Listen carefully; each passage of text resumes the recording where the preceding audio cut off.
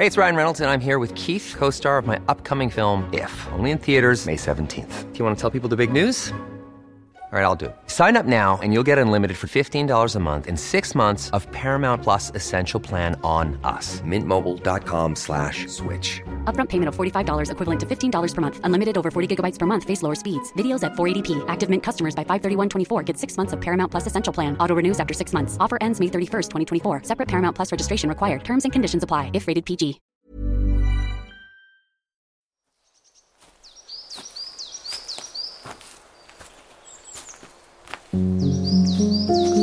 Hello and welcome back to part 3 of the Stompcast. I'm with the 3 dads walking. We are stomping and walking away. This is a beautiful, beautiful, beautiful day, and none of us, touch wood, have fallen yet, which is a really good. I shouldn't know if I should say that. I did actually mention my catastrophic collapse and fall with Billy Billingham on the hills when in the sideways rain. So I just really want to avoid that happening again. And there's quite some serious drop to our left, isn't there? And we won't pick you up. No. Well, yeah. To be fair, you'd have to travel a long way to find me at the bottom of this at the bottom of this hill. And you were just sharing a fact, actually, Andy, about your son. Is that right? He did his geology degree. Well, he did a geology degree at Liverpool University, and in his last year's part of his field work, he came and surveyed this landslip that we was walking towards on the east side of Mum Tor.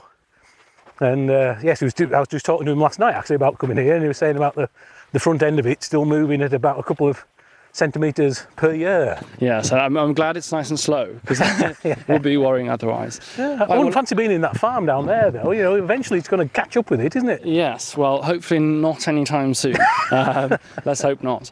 I obviously have been aware of your work, and I've been in awe, and I've watched from a distance, and I've been really just so inspired by your work. And my brother passed away during the pandemic, so since then, I mean, actually, before then, I was already working about mental health and well-being, particularly with the government. I spoke to Theresa May when she was Prime Minister and talked to her about schools and the work that needs to be done. But obviously, when my brother passed, it was like, right, I need to do something.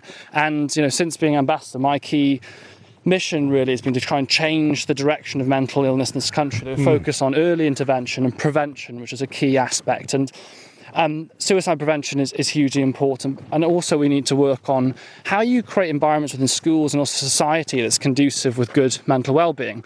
I'm doing a master's at the moment, public mental health at King's, and so much of that's focused around this topic. And the 2 big things that I'm focused on at the moment is getting early support hubs funded across the country, which will be there, walk-in support, wraparound support for young people's mental health, under 25-year-olds. I'm also working with government and with various MPs to try and get legislation so that in the workplace there's a parity between mental and physical health. So like you have as many mental health first aiders as you do physical health, which makes sense because under 35, then one cause after suicide. One of the main reasons line managers and people in the workplace have staff that are struggling or asking for help is because they're struggling with their mental health. Yep, exactly. So I'd love to, basically the reason I said all that is that I feel that we're working so much in this kind of same space. We have very common goals. You're very much focused on suicide prevention.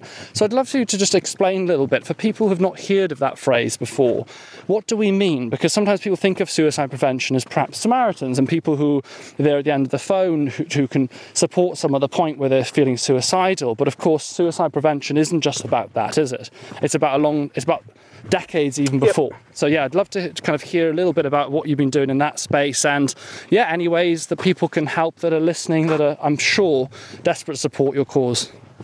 Well, for us, suicide prevention just wasn't a thing that crossed our minds before we lost our girls. Why would it? Suicide wasn't something that was going to happen to our families. It wasn't until it did. And it was only after that you're thrown into this world where when you begin to look around, you realise how prevalent it is. And the thing that struck us on the first walk, through all these conversations with these suicide-bereaved parents, was all of them were saying that, well, if this is the biggest killer, why didn't we do something about it beforehand? Why didn't we equip our young people? Why didn't we tell them that the biggest risk in their lives are themselves? Which then got us thinking, when we crossed the finish line in Shildon on the first walk, it was quite clear that obviously that walk was finished, but we had very much a sense of unfinished business.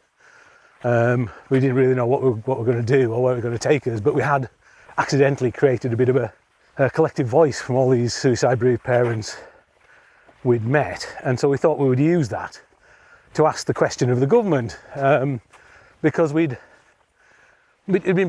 walk had prompted us to go and look at the school curriculum, thinking that if we can actually begin to equip our young people from their early years, it's going to be a damn sight better having young folk growing up with some kind of knowledge and understanding that suicide or suicidal thoughts are not unusual, that it's something that does happen, but critically that there is hope, there are things you can do.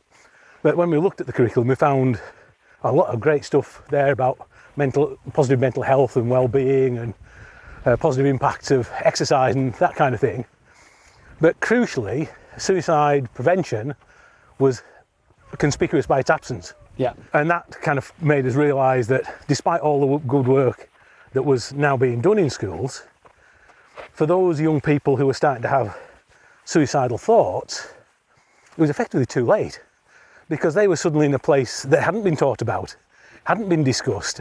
So if anything, by doing all the good stuff but not reaching suicide prevention, we're actually making it more critical because they were suddenly outside the area of knowledge that they'd covered. So that prompted us to engage with the Department for Education, Department for Health, Yeah. to keep asking that question. So that's where we were at the start of 2022, and it was that at the heart of it, it was how do we equip our young people, how do we prepare them to deal with the biggest challenge in their young lives, which is themselves. What was the initial conversations that you had, guys, with the government, and how did that lead on to some of the other work that you've been having? You giggle and smile. So, how's it going? The first, we had two responses from our initial letter. The first was from the Department for Education, which is a classic politician's response or civil servant's response, which explained everything that the government had done so far, and how much money they were spending, and talked about getting mental health professionals into schools. But it absolutely didn't address our central question, which was, if suicide's the biggest killer of young people, why aren't we doing it as a compulsory subject? Yeah. It just didn't address it. And so that kind of wound us up to keep going somehow. We've got to do more. But then the other response was from the Department of Health, from Gillian Keegan, who was Minister there at the time, and she had suicide prevention on her portfolio. And I met with her several times at that time. And so we got to see her in the January-February 2022, and she was really positive, really interested in what we were doing, and we felt quite pretty good actually when we left her, because she said she was going to take up a conversation with her colleagues in the Department for Education, so that felt as though we'd taken a step forward. But unfortunately, you'll recall the start of 2022 then ended up in a situation where the government effectively stopped governing because of the political turmoil that was going on, and so everything that we'd thought we'd started ground to a halt. That's tough psychologically as well. I mean, at that time, in parallel, really, that's when I'd presented, after a year's worth of work, the support hubs to the Prime Minister Boris at the time, Johnson. And of course, I actually got to the point I feel very confident where we basically had them in the bag, as one would say. Yeah. And then, bam, he's gone. All the work is gone effectively, and you go back to square one, don't you? In a way. Well, Tim, maybe do you want to take over? So I'll give you the mic. We are still passing the mics around here, so Tim, I'm going to. Sorry, we were feeling as though it was all going in the right direction, but we met Andy Burnham. The boys met Andy Burnham, and he said how important it was to have a petition. Because if he had a petition on the government website, for him speaking as an ex-Secretary of State, that gave him the evidence to do stuff with. So we put a simple petition together with Andy's help, that, a call for suicide prevention to be compulsory on the RSHE. And that sat there, and we then thought as well about the second walk. We wanted to take it to the 4 seats of government, so that's why we thought we'd walk between the 4 seats in Northern Ireland, then over to Scotland in Edinburgh, then down to Cardiff, and then across to Westminster.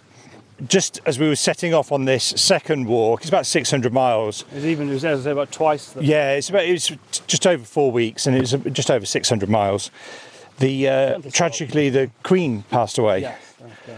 And it was the night we were due to set off, and we didn't know what to do. We were in a right dilemma. We were in Mike's house in Manchester. With BBC and ITV there, didn't we? Yeah. Both crews there. Just knowing nobody knew what was going to happen, because where the focus of the nation, quite rightly, was going to be on Her Majesty and the funeral.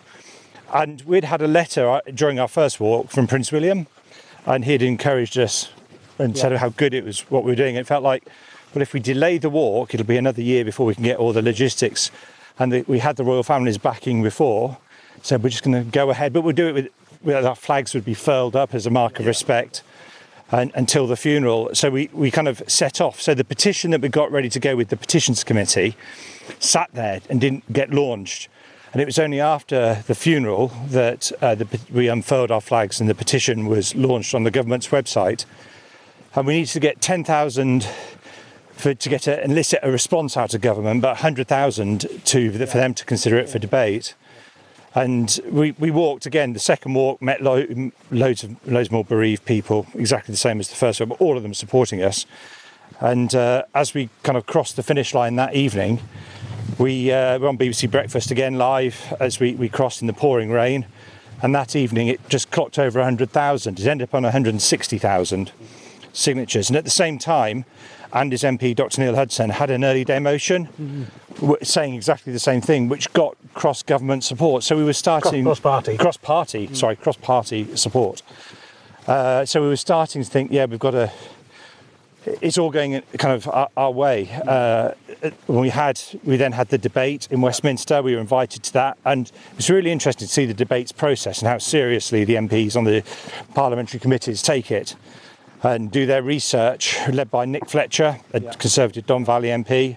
And he was very nervous about the subject to start with, but after researching it, he was quite happy to lead on it. And to hear these cross-party MPs all supporting us with very personal stories, suicide had impacted them and their constituents, and saying we need to do more was massively powerful. And all the MPs at the end of it came up to us and said, just keep going, what you're doing is the right thing to be doing for us as a nation.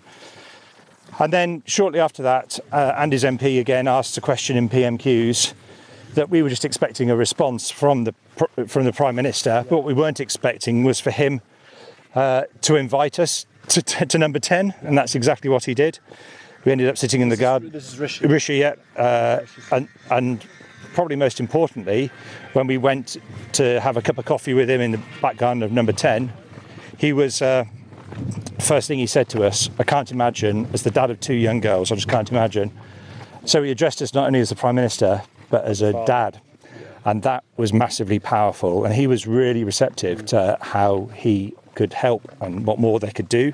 And we told him about what we thought about putting suicide prevention in the school curriculum, all the evidence we'd got and all the experts we'd met. And he disappeared after about half an hour. And then Gillian Keegan just popped her head in. She wanted to catch us, and she was now Secretary of State for Education. Massive supporter of ours, which is lovely. Greeted us like long lost friends, and we had a good chat with her, and then we went to go and see her formally a couple of weeks later, which was already in our diaries. And she then instigated a series of round tables to work out should we put suicide prevention in the school curriculum, and then how to. And many of the experts we'd met on the route, from charities, from academics to parents to teachers, joined us on those round tables, and all were talking about why it should be on the curriculum, why we should be talking about giving the government the evidence. And that's kind of where we're up to now. The government are just responding. They're trying to work out how to formally put it on the school curriculum. They want to do a whole school approach where it's not just the pupils, it's the teachers, and it's the parents. So it's pointless that teachers or outside agencies coming into a school and teaching suicide prevention if the parents aren't alive to it. The reason we want it in schools from an early age, and we're not talking about mentioning suicide necessarily to a 4-year-old, but we can encourage a 4-year-old to have help-seeking behaviour. So if a 4-year-old is not feeling in a good place, they can go and seek help. But the reason we want it in the youngsters is because if they're educated as 10, 11, 12-year-olds now, in 10 years' time, they'll be teachers, they'll be the doctors, they'll be the workers of society. And we've seen how powerful the young people are in changing changing LGBTQ, in changing the environment, all this sort of stuff. Give young people a voice and they will expect it. So if we give them a voice with suicide prevention now, in 10 years' time, they will demand it of their employers. They'll demand a suicide-safe workspace. So it'll be a societal change. So we're not talking about... We're talking about prevention across society, not waiting for the fires to start as we do at the moment and rely on fantastic charities to try and save people, when they're in crisis. Let's get upstream of that. Brilliant. Well, you fantastically summarised that there, and I really appreciate explaining, what your mission is. And I think that point around the suicide prevention, isn't it, is that actually so much of it's not necessarily even talking about suicide directly at a young age. It's like recognising thoughts and emotions, being able to vocalise how you feel, because that's the fundamentals of suicide prevention, isn't it? And I think people, because of the stigma, because the fear around it, oh my God, we're going to have that conversation there. And actually what you said about MPs, I mean, loads of MPs I've met are actually really, really care about this. But I think it's fair to say a lot of people are very scared to talk about it. They feel uncomfortable. It feels deep. It feels taboo almost to talk about it, but the only way we're going to change it and stop it being taboo is by talking about it. That's the opposite, and making that difference. So I guess I just as we kind of come to a close of the third part, I guess my question would be, how would you like people to get involved? I mean, first of all, I'd love to offer my support and my help. I'll share my number with you guys. Anything I can do, I will. I'll keep banging the drum, and I'm hopefully meeting the Prime Minister in a few weeks. I'll certainly be reiterating the work that you're doing. But how can people listening who are bound to want to help, how can they help you in what you're doing? Well, they can look up our website for a start at 3dadswalking.uk, but also look at charities like Papyrus and things. Make yourself aware. If people are making themselves aware of their own personal level, it's about looking after your family, your loved ones, people close to you, isn't it? Yeah. If you're aware of the language that people use, etc., it's got to be a good thing. It's got to help. Yeah, absolutely. I would say as well, we encourage people when we got the petition going to write to their MPs. I would continue, having spoken to the MPs, they say keep going at us, because if we get so far and we stop, that's no good. So I would encourage people to write to their MPs and ask for more suicide prevention across society. Don't forget the power of actually doing that and speaking to your MPs, and you have to keep going. I mean, we've all seen across the political system, I'm sorry, but it's really slow. It's really, a lot of departments don't talk to each other. That's the truth. That's the truth. And you have to, I've been with the early support hubs now, it's been 3 years basically of banging this drum and like hitting against the door and feeling sometimes you're hitting against the door, but ultimately you keep banging, you're going to get through. If we're all doing this, we're all pushing hard, there will be a change. The other option as well that's going to come up, looks like it's going to be in October. The Department for Education is just going through the consultation and report writing process on the new curriculum, which looks very positive. It does look very positive, but it will go out to consultation looks like it's going to be October. So watch out for that, we'll respond to it. We'll certainly ask some challenging questions, but anybody can respond. So please watch out for that consultation and respond when you can. And also, put on the project, one of the projects I'm working on, like I'm trying to get this parity in the workplace responsibility within physical health and mental health, and having mental health first aiders. So we're just in the process of trying to get the legislation created. There isn't any legislation that really covers for this at the moment. So please ask your MPs as well, what are they doing? And say, look, people spend a lot of time in their workplace. That includes schools and we heard the pressure that doctors and nurses are under. Please, write in, and there should be mental health first aid training. It's obvious to me, should be compulsory in workplaces. Well, there is basic first aid in every workplace, isn't there? Absolutely. So, of course. And ask anyone in a workplace, what do you see more of? What do they come up with you with cut legs, or do they come up with you because they're struggling? Hey, I'm Ryan Reynolds. Recently, I asked Mint Mobile's legal team if big wireless companies are allowed to raise prices due to inflation. They said yes. And then when I asked if raising prices technically violates those onerous two-year contracts, they said, "What the f*** are you talking about, you insane Hollywood ass?" So to recap, we're cutting the price of Mint Unlimited from $30 a month to just $15 a month. Give it a try at mintmobile.com/switch. $45 up front for 3 months plus taxes and fees. Promo rate for new customers for limited time. Unlimited more than 40 gigabytes per month. Slows full terms at mintmobile.com. Hey, it's Ryan Reynolds, and I'm here with Keith, co-star of my upcoming film, If, only in theaters May 17th. Do you want to tell people the big news? All right, I'll do it. Sign up now and you'll get unlimited for $15 a month and 6 months of Paramount Plus Essential Plan on us. mintmobile.com/switch. Upfront payment of $45 equivalent to $15 per month. Unlimited over 40 gigabytes per month. Face lower speeds. Videos at 480p. Active Mint customers by 531.24 get 6 months of Paramount Plus Essential Plan. Auto renews after 6 months. Offer ends May 31st, 2024. Separate Paramount Plus registration required. Terms and conditions apply if rated PG. We usually do a health fact of the week where I read a random fact, but I might use the opportunity actually to, because a lot of people might be listening thinking, gosh, if I'm worried about someone, how do I ask them how do I ask them if they need help? And I might just give you a quick tip about how to approach that. It's a 3-step approach, and I think it can really help in lots of situations. So the first one is trust your gut. Our gut instinct's so powerful, isn't it? When you feel something, trust your gut. We were talking about as doctors saying that it's that sixth sense. There's something about the way that you feel in a situation that tells you a lot. So it could be just like that person's not got the same body language they usually have, they're present but not present, and so on. Your gut instinct, something's wrong, you're probably right. So trust that. Step 2 is ask twice. Time to change, actually, they came up with this concept, how are you doing today? Yeah, I'm fine, absolutely fine. I'm the worst day ever, and you're always fine. That's Brits, isn't it? So ask twice. Say, do you know what, Andy, I know you say you're fine today, but how are you really? You don't see yourself, how are you? That tells that person, I'm really asking, I'm not just making conversation. And the third step is to signpost and not fix. I think we all feel that feeling we need to fix people.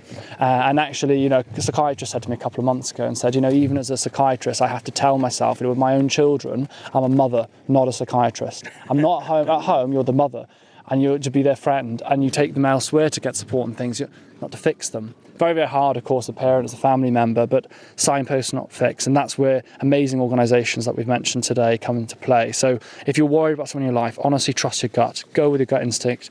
Ask that question, ask twice, signpost and not fix. Anything that you guys would leave from the conversations you've had to add to that point about reaching out? We had a really powerful email, which is exactly about what you're just talking about.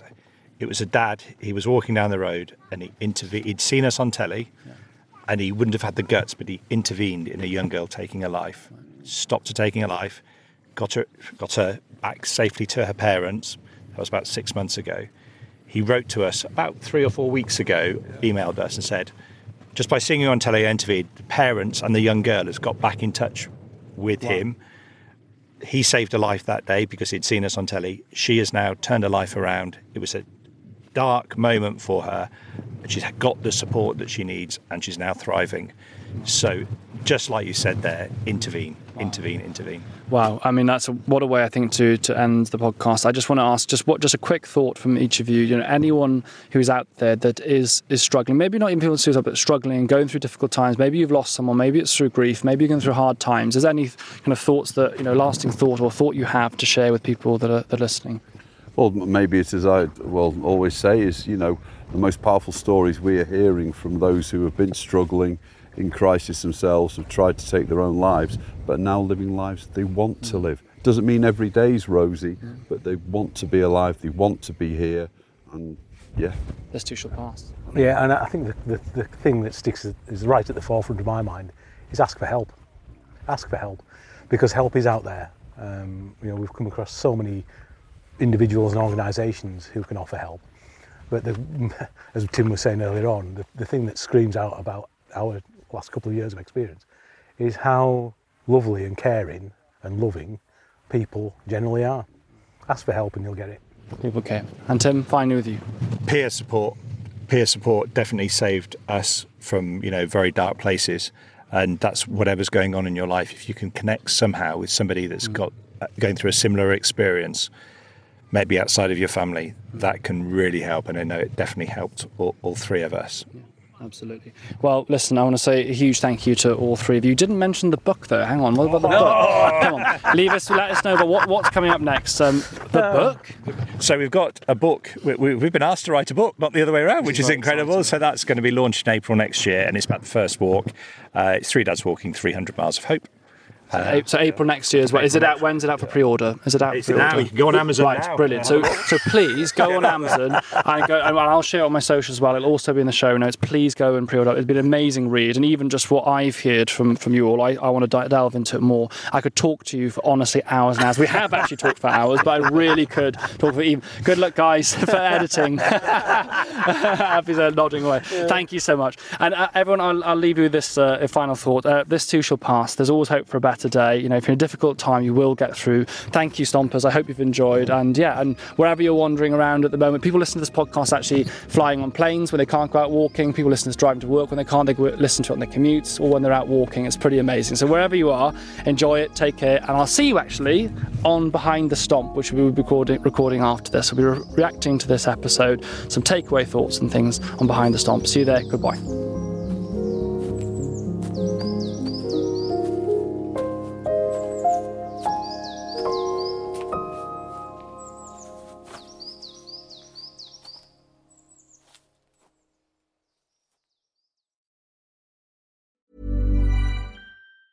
Mom deserves the best, and there's no better place to shop for Mother's Day than Whole Foods Market. They're your destination for unbeatable savings, from premium gifts to show-stopping flowers and irresistible desserts. Start by saving 33% with Prime on all body care and candles. Then get a 15-stem bunch of tulips for just $9.99 each with Prime. Round out Mom's menu with festive rosé, irresistible berry chantilly cake, and more special treats. Come celebrate Mother's Day at Whole Foods Market.